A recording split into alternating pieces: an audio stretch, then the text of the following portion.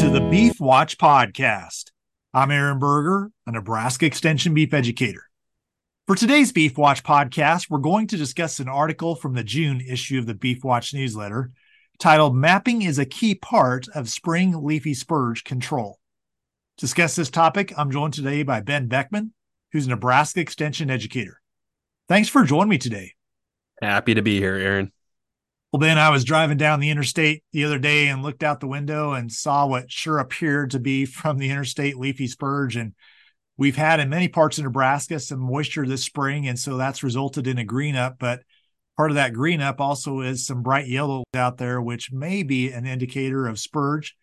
In this article, you talk about some things that we might want to think through in terms of scouting for spurge and then also making a plan for control. Walk through with us some key things to pay attention to this time of year to give us the best opportunity to manage this invasive weed. Well, Aaron, we've been dealing with leafy spurge in our pastures, it seems like for a long time here, unfortunately, and we're getting pretty good at getting the basics down. So this is just kind of the annual reminder that this is the time of year to really be out scouting. If we're going to be doing some sort of herbicide application, this is the time of year to do our spring applications. And really, I think the point that we wanted to drive home with this, besides some of our herbicide options, were just, it's really important with some of these really nasty, noxious weeds to get an idea of where they are in our pasture. When we're talking about noxious weeds, eradicate's a kind of a dirty word because it seems like we're never going to be able to get to the point where we can totally control and eliminate them from, our production systems. Unfortunately, there's seed everywhere. There's plants that get out of our control and slip through the cracks, and we're going to have to deal with those. And so just having, that either a physical map or a GPS unit or, some flagging tape or something where you're able to mark those patches as we're, going around and just doing our regular maintenance is really important to having some sort of control when we look at leafy spurge, because, these plants are noxious weeds for a reason. They're difficult to control. They're very prolific seed producers, and they also spread through rhizomes. And so one plant that gets out creates another patch pretty quickly, and that can grow and grow. And it's really easy to notice a plant, like you said, Aaron, as you're driving by, even at interstate speeds right now, the bright yellow green is a pretty good tell. So we notice that, and we think in the back of our mind, oh, I'll get around, when it's time to spray it, and I'll get that. And then we forget where it was, or it, matures, and we lose that one plant, and all of a sudden we've got a huge patch there. So really going out, marking where those plants are, like I said, on a map, GPS, physically marking them, and then going through with your treatment this spring is really important. And then that helps as well. If we do kind of a 1-2 punch with leafy spurge, that's where we see our best results. So we do, a treatment this spring, we really prevent it from producing more seed. And then if we can come back in the fall and hit those plants before winter, we can really get some, good control on it a lot of times. But again, those plants are difficult to see in the fall until we really start to hit cool conditions after a couple of frosts. Then they start to stand out. But by that point, a lot of times our herbicides are not going to be as effective. And so physically marking so we can go back to those spots where we treated in the spring and get back to them is really important if we want to look at a fall herbicide application again too. One thing that comes to mind for me, Ben, and some ranches I've worked with have moved more to a rotational grazing program where they're in a pasture for a short time and then moving on to another pasture, which really does have advantages from a range management standpoint. If there's one thing I might think is a little bit of a disadvantage, if you're not scouting all your pastures and you're not in them, there's an opportunity for those plants to get away from you that you may not have noticed last year, or they may be new in terms of some invasive weed species, especially if they're pastures you're getting to, say July, August, September. So I think it's important to just remind folks, and I think even for myself, you might not be planning to go to a pasture for a while, but take a little bit of time and do some scouting, because there may be some noxious weeds coming that weren't there in the past, especially after this drought. And you don't want to find out after they've already set seed and it's too late.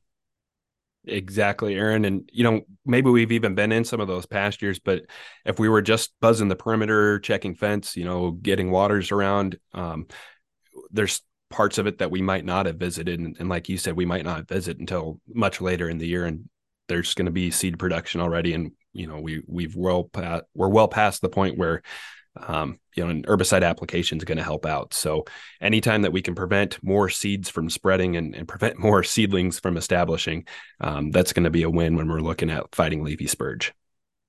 Well, in the article, you also mentioned some control measures besides herbicide. Highlight some of those for us and where you see those having application. There are other options if we're looking at things outside of herbicide treatments, biological controls. There's certain insects that either prohibit spurge from producing seed, actually can kill off the spurge plants. Sheep and goats tolerate the alkaloid toxins in spurge fairly well and can actually do okay grazing on it. And in some cases, they've been known to seek it out at certain stages. These are all things that we can do to kind of stress that plant and to limit its production potential. But we have to keep in mind when using those that if you've ever taken any ecology classes, there's the predator prey curve.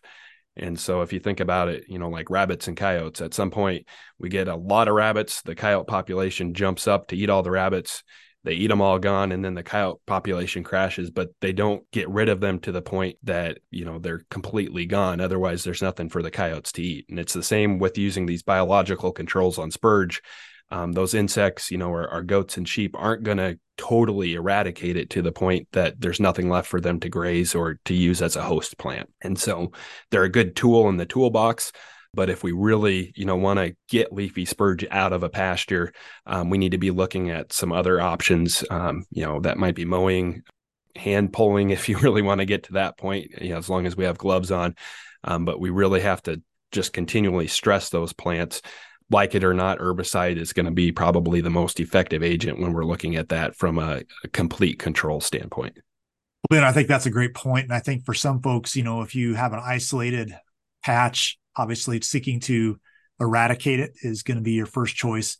For other folks, maybe they've inherited a situation or they're in a situation now where, as you said earlier, eradication is not really going to be possible.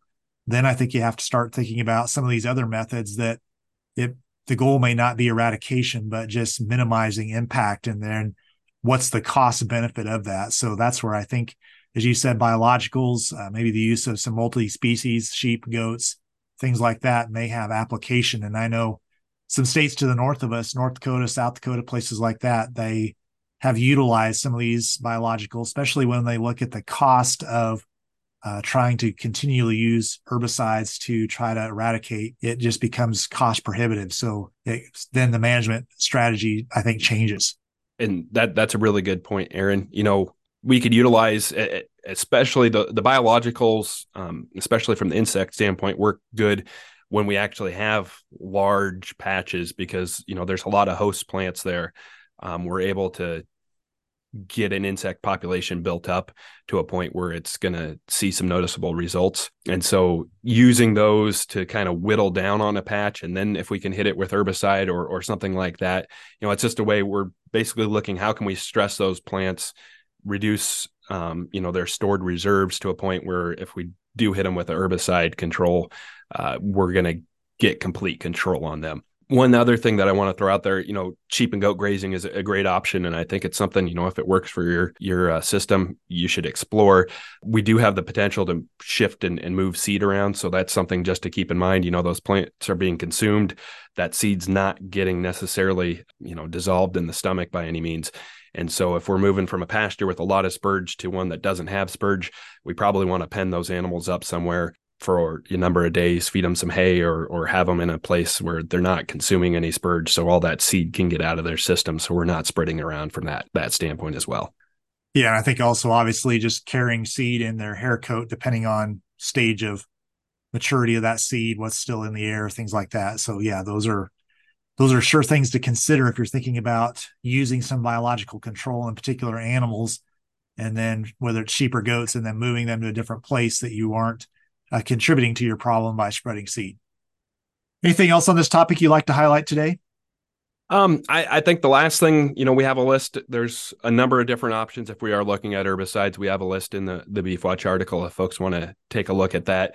But just from an awareness standpoint, there is a little bit of a difference if you're treating earlier during the bud stage versus the actual flowering stage. There's some different herbicides that are going to be more effective at one time versus the other. And, we always want to use herbicides on label when possible. And so some of those herbicides are for during flowering. Some of those are on label during the bud stage. So depending on where you're at with your spurge, the bud stage to flower is a little bit difficult to tell sometimes, but if it's that really bright yellow, you're in the flowering stage.